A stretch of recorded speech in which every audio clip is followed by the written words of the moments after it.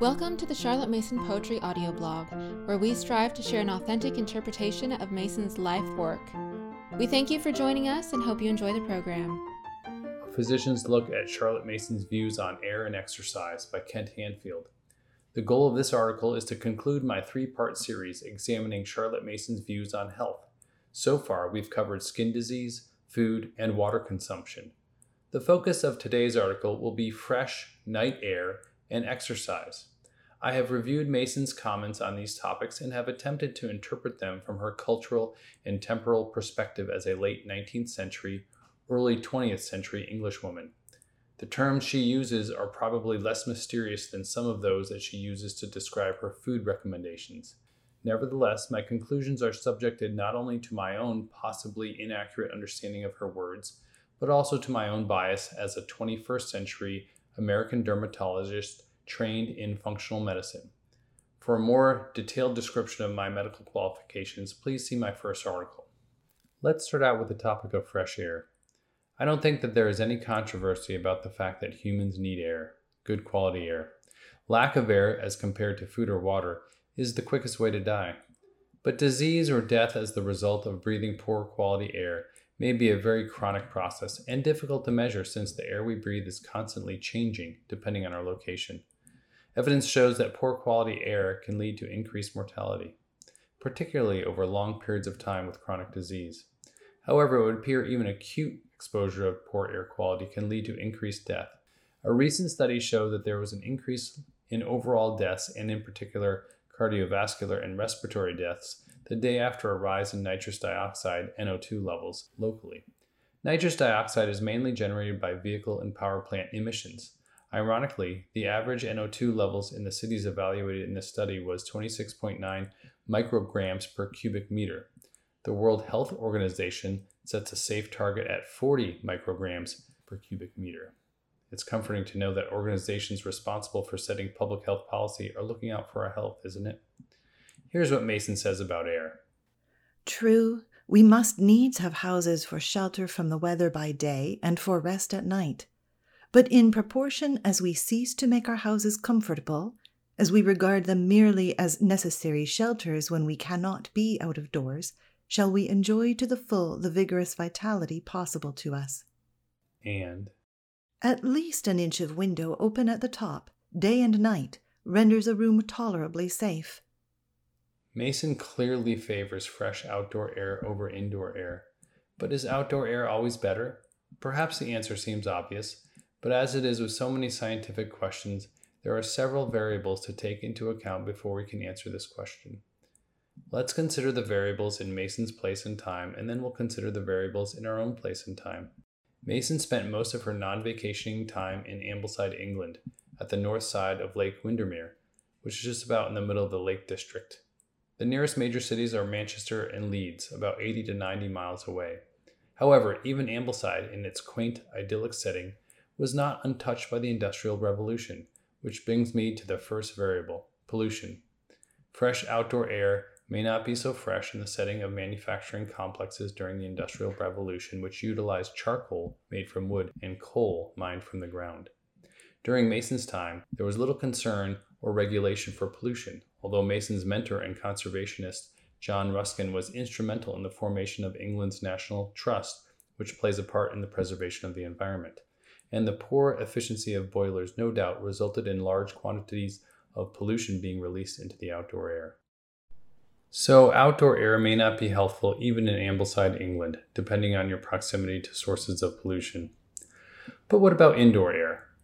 There are several things to consider here. Not only do we need to consider the quality of the air coming from the outside, which is really the source of indoor air, but we also need to consider the pollutants generated from the inside of the house.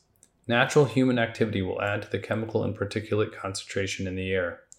In Mason's time, other pollutants were common which may not be present, or at least not to the same degree as today. For example, open fireplaces were common, and the pollution from burning wood affects the indoor air quality. Cooking food was often done burning wood, once again adding to the pollution inside. Today, we have some similar and some different sources of indoor pollution. Most people don't rely on open fireplaces for heating or cooking, But modern manufactured furniture and other man-made products, including mattresses, rugs, and paint, produce significant off-gassing, resulting in an increase of volatile organic compounds, VOCs, and formaldehyde, all of which could be detrimental to health. Houses today are much tighter than they were in Mason's day. The reason for this, of course, is energy efficiency. In the winter, tight versus drafty houses retain the warmth inside the house better, and in the summer they allow for air conditioners to keep the cold air in better. But this comes at a cost with respect to worsened indoor air quality, IAQ. The tightest houses are Passive House certified. These houses tend to have mechanical ventilation with heat recovery, MVHR systems that move in preheated fresh air while expelling polluted air. But the ventilation systems themselves can have VOCs and other pollutants present in the ductwork, further degrading IAQ. Are MVHRs superior to open windows? There is some evidence, at least with respect to particulate matter, that a MVHR system is no more effective at removing pollution than natural ventilation, or windows being open. In the summer months, when windows are open more commonly, ventilation tends to be adequate in tight homes compared with wintertime when windows are closed. We do have one technological advantage to improve indoor air that wasn't present in Mason's time, namely high-efficiency particulate air filters, HEPA filters. HEPA filters remove a significant amount of toxins that may have built up inside a home. However, they do not remove formaldehyde. Formaldehyde, released from modern manufactured furniture and other household items, is a challenge to remove from indoor air, but there is a novel yet paradoxically old method that has great potential in removing this carcinogenic compound, namely wool. Yes, the fabric I recommended for skin health in my first article, the very same substance that Mason herself praises for its superior qualities.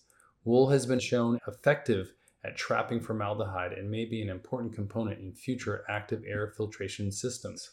Perhaps this is an academic question, but if you could only choose to have your windows open either in the nighttime or the daytime, which would you choose? Here's what Mason says. Night air is more wholesome because there is a less exhaustive drain upon its vital gas. Mason favors night air as being more beneficial to health, and in so doing she explains her reasoning. My inference is that Mason believes that all the human activity and animal activity during the day strips the outside air of oxygen, depleting it of its most important nutritious component, and that as human and animal activity slows down at night, there is more oxygen available in the air. The problem with this assumption is that it leaves out the activity of trees. How does oxygen get produced? The most important chemical reaction on our planet, photosynthesis.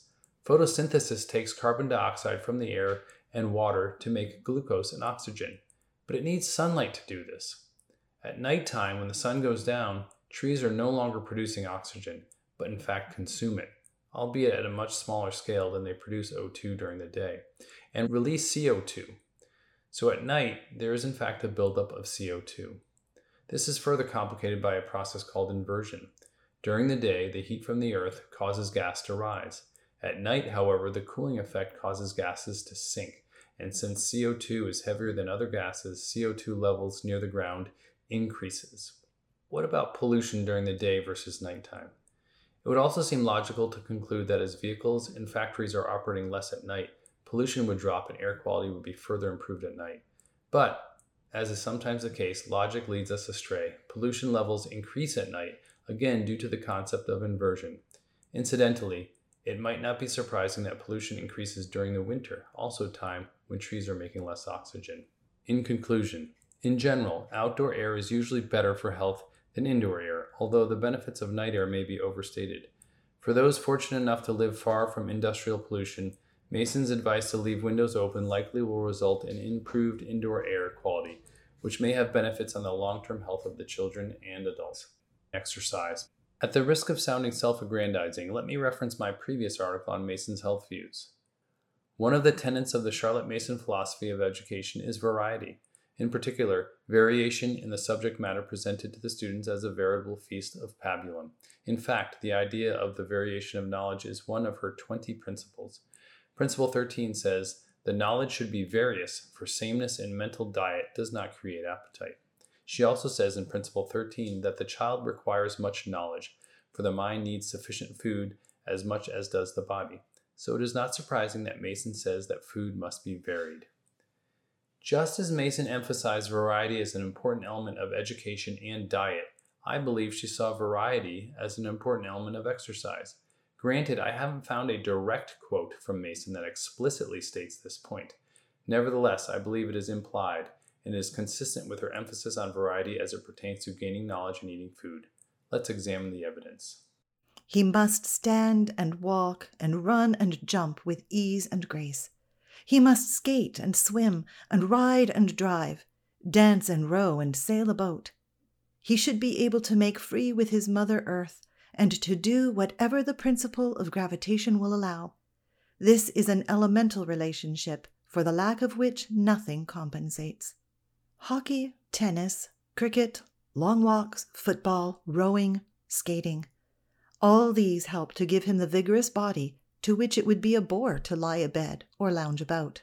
The words all these activities rather than any one of these implies that boys and girls should participate in many activities, not just one. Elsewhere, she says, skipping rope, shuttlecock, rounders, cricket, tennis, archery, hockey cannot be too much encouraged. When Mason says cannot be too much encouraged, I don't think she is saying that these activities should be discouraged. Rather, that there should be no limit to the encouragement of these activities. All of these lists quoted from Mason are activities that use a wide variety of muscles and coordination, supporting the variety theory in exercise. There is, however, one statement from Mason that at first glance seems to go against the idea that she supports a wide variety of exercise in children. It is only by going on doing one thing steadily that we learn to do it well, whether it be cricket or algebra. However, this statement seems to be more about mastery of a skill rather than promotion of a solitary exercise towards bodily health. I don't know about you, but when I hear the word exercise, I think about activities that increase the heart and respiratory rate and that cause the sweat to flow. Is that how we should view exercise? Is that how Mason viewed exercise? Certainly the activities just mentioned involve increases of the heart and respiratory rate and sweating, but there is another specific named activity that Mason refers to as exercise. For physical training, nothing is so good as Ling's Swedish drill, and a few of the early exercises are within the reach of children under 9. Swedish drill, which may also be referred to as just plain drill, is something mentioned by Mason frequently. What is Swedish drill? According to physical therapist Dawn Duran, Swedish drill involves a series of movements designed to counteract the negative effects of sustained positions, such as sitting with rounded shoulders, engaged in over the course of our daily lives. When properly conducted, Swedish drill fosters the habits of observation, attention, and perfect execution promoted by Charlotte Mason. In a 1902 Parents' Review article entitled Physical Culture, Helen Douglas explains that Swedish drill can be divided into 9 groups of exercise. For example, Swedish drill includes arch flexions, heaving movements, balance movements, shoulder blade movements, and vaulting/jumping. An important term when describing Swedish drill is movement. Swedish drill is not typically something that drastically increases your heart rate, or leaves you out of breath, or the pool of sweat on the floor beneath you, except perhaps for the jumping and vaulting category. And so, in general, while Mason refers to Swedish drill as exercise, most of it doesn't really meet the definition we typically think of when we think of exercise. Instead, this preferred exercise of Mason's involves a variety of movements involving many of the body's varied muscles. In reference to Swedish drill, Douglas goes on to say, no one part is developed at the expense of, perhaps, more important parts, but each part is developed in its relation to the rest of the body. By this method we do not, of course, produce renowned athletes. We do not aim to do so, but merely to produce, as far as possible, a harmonious whole, and to enable our pupils to attain more perfect health than they otherwise would enjoy. This idea that movement is exercise rather than vigorous cardiovascular activity goes against the conventional wisdom of most medical professionals and lay people. However, more recently, the medical community is starting to come around to this idea that being sedentary or lacking movement is what is really bad for our health. Sitting is the new smoking, they say. The idea is that it's not necessarily a lack of cardiovascular exercise. increased heart rate, respiratory rate, and sweating for sustained periods, that is making us unhealthy. It is lack of movement. The difference may not be immediately apparent, so I will explain further. Some experts argue that movement is actually nutritious, and that exercising just for the sake of exercising, not taking into account the movements involved in the exercise, does not optimize a person's health. Rather, what optimizes health is using as many muscles as is possible and putting the body through its full range of motion with varying loads. Call it functional movement, if you will. Movement that leads to improved function to carry out the tasks of life. Let me give you an example of dysfunctional movement to make my point. A popular home workout machine is the treadmill. Let's consider the functionality, or lack thereof, of treadmill running by comparing it to the old-fashioned outdoors in the woods running. On a treadmill, there is no variation in terrain. Sure, you can raise and lower the angle of the running board on the treadmill, but the deck angle adjustment is very gradual and the surface is always flat. In woods running, the ground is almost never flat.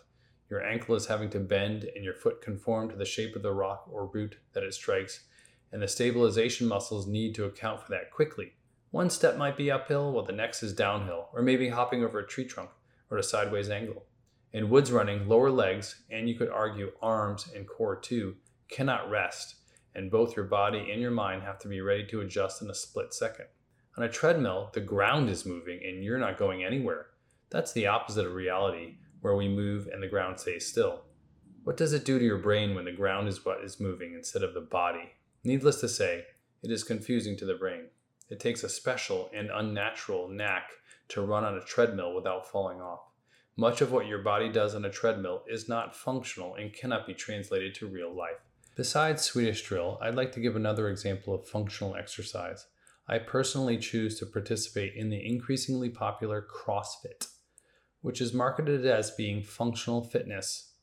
An article that attempts to define fitness from a CrossFit perspective says the following. Nature frequently provides largely unforeseeable challenges. Train for that by striving to keep the training stimulus broad and constantly varied. Broad and constantly varied. Sounds like something Charlotte Mason would say. My choice to do CrossFit was with the goal that I would become stronger and fitter in a functional way, meaning that I could become better at the things I need to do in life by exercising this way. I set this goal in light of my 10-year-old son who has cerebral palsy and cannot walk. He is only getting heavier as time goes by, and I need to be strong physically, in every other way for that matter, in order to keep up with him and his special needs.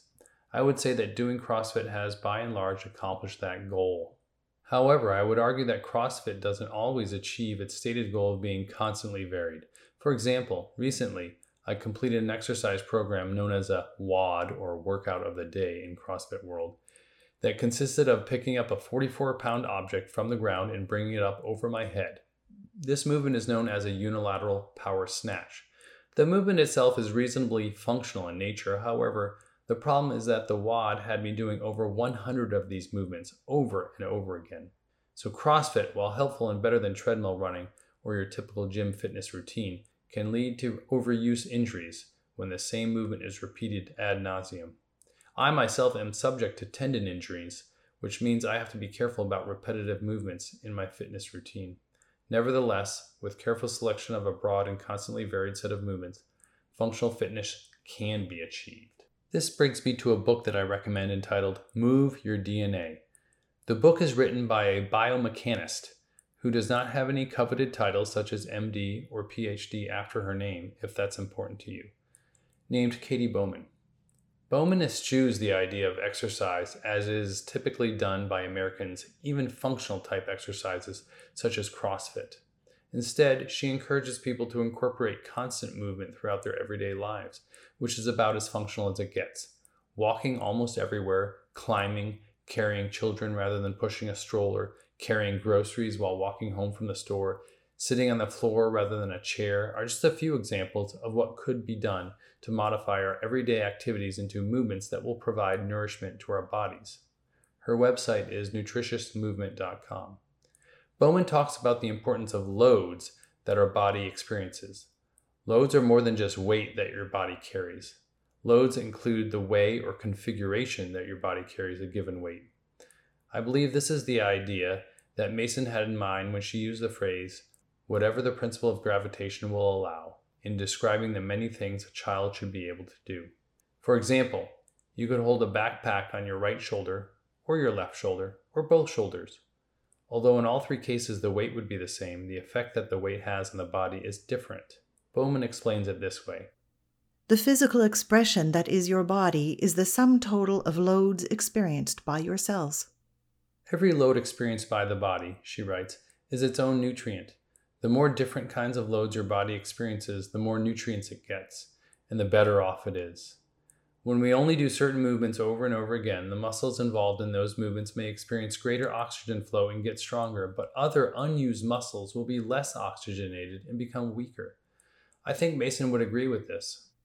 The less he exerts himself, the less he is able to exert himself, because the muscles, which restlessness keeps firm and in good order, sloth relaxes and weakens until it becomes a labor to raise the hand to the head or to drag one foot after another. Here the word restlessness is considered a good thing. Many parents have experienced the frustrating restlessness children display during the school day. We may prefer to have young boys and girls quietly sitting in a chair at a desk, plodding along dutifully at their work for hours on end. Maybe we viewed restlessness as a bad thing, a trait that must be trained out of them.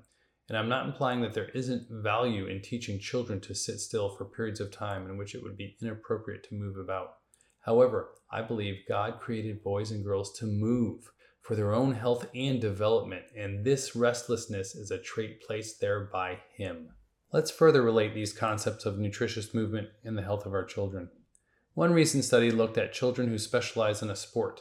They spend most of their time participating in one particular sport to the exclusion of others, compared with those who participate in a wide variety of sports. What they found was that those who specialized were more likely to get injured. Their conclusion was similar to my experience. Repetitive movement that is experienced when practicing the same sport constantly leads to overuse injuries. While injuries are obviously not desirable, this study doesn't necessarily answer our question about overall health among children who participate in a wide variety of movement. Unfortunately, I know of no study that specifically compares exercises involving a variety of movement with exercises involving poor variety of movement and how they relate to overall health. However, there are many studies on sitting or leading a sedentary lifestyle and mortality. What is interesting and appears to be consistent across many studies is that even if a person participates in significant exercise or physical activity, if they also participate in excessive amounts of sitting, they are at greater risk for cardiovascular disease and diabetes. What this means is that if we spend most of our day sitting in a chair, especially with poor posture, we cannot make up for the damage done simply by getting in our daily workout. The constant, unvaried load of sitting is like junk food for our bodies that cannot be entirely reversed. Instead, we should break up long periods of sitting to prevent further damage to our health. Perhaps this is why Mason inserted drill/dancing right in the middle of the school morning schedule. Although it may be helpful to start the day with movement, perhaps as a physical warm-up to the following mental exercises, breaking up the morning with drill/dancing is vital to the health of the child. Mason also encouraged gardening, which, like Swedish drill, isn't usually considered to be a cardiovascular workout, that necessarily requires awkward positioning and movements that use muscles which may otherwise remain inactive. Like gardening, yoga is a stationary exercise involving a variety of awkward positioning that, through studies, has been demonstrated to provide health benefits such as improved muscular strength, body flexibility, cardiovascular and respiratory function, and overall well-being. How else can we break up the monotony and damage that comes with prolonged sitting during the day? How about moving from sitting to standing? This could be helpful, but it's more complicated than simply investing in a sit-stand movable desk. Even though standing is not sitting, it can still be an inactive posture. And by the same token, sitting can be an active posture. Think squatting, lunging, sitting on the floor with legs out or to the side, etc. There's a paucity of studies that examine the many possible health outcomes and the physiology of sedentary behavior that leads to them. Indeed, this is a recognized area of needed research. However, what seems to be the trend is that our bodies need to move in order to optimize health and function. In conclusion, although there is no hard evidence in the form of direct quotes that Mason believes variation in exercise, like food and knowledge, is what benefits children most, the evidence presented appears to support this position. Likewise, there is minimal hard evidence in the scientific literature that demonstrates a wide variety in movement, as compared to movement with little variety, leads to good health. I believe there is some good evidence, but the science is behind in this area and the topic has not been fully studied. My personal conclusion is that children, as well as adults, would benefit most by having as their exercise routine a variety of movements, such as Swedish drill, and a variety of activities, multiple sports or games involving the use of many muscles, all of which should break up the day from what would otherwise be continuous sedentary positioning. Such functional exercise will prepare us for the Lord's service required of us in life and will likely extend our years and the quality of life enjoyed during those years. He gives you the work of preserving this body in health, nourishing it in strength, and training it in fitness for whatever special work he may give you to do in his world. Author's caution. I have concluded my previous 2 articles with a warning about the mutability of science. What I presented today in this article is subject not only to the incompleteness of human science, but the errors, both unintentional errors and, unfortunately, intentional errors, that may be unknown or unclear within published science. I stated that instead of putting our faith in science as truth, the only truth we can fully know is Jesus Christ. This disclaimer of mine has been amplified by what we have all seen and heard coming from the scientific and medical communities during the past year, 2020-2021. Those who claim to believe in science, unfortunately, have put their hope in something that is constantly changing and subject to the bias of the political and religious views of the scientists and those of the medical community. Science and medicine, like all man-made disciplines, have and will continue to let us down. Unfortunately, it would appear that this letdown may be caused by more than just human error, as disagreeable scientific discoveries have been hidden and the normal scientific inquiry towards truth has been suppressed. The result is that many physicians have been either willfully or unwillfully complicit in an intentional deception that supports a political agenda, an agenda of fear leading to control of the very people whom they swore upon graduation from medical school to do no harm. If ever there was a time to be wary of science, it is now. If ever there was a time to embrace the hope that rests in Jesus Christ, it also is now. About the author. Dr. Kent Hanfield is board certified in dermatology and functional medicine. He recently retired from the U.S. Navy after having served for 22 years, concluding his career as the dermatologist to the U.S. Congress, Supreme Court, and White House. He and his wife Nicole moved to Wolfboro, New Hampshire in the summer of 2021, where they homeschool their 5 children. He currently works in a private practice dermatology office in Wolfboro. If you have enjoyed this episode, please leave us a rating or a review on iTunes.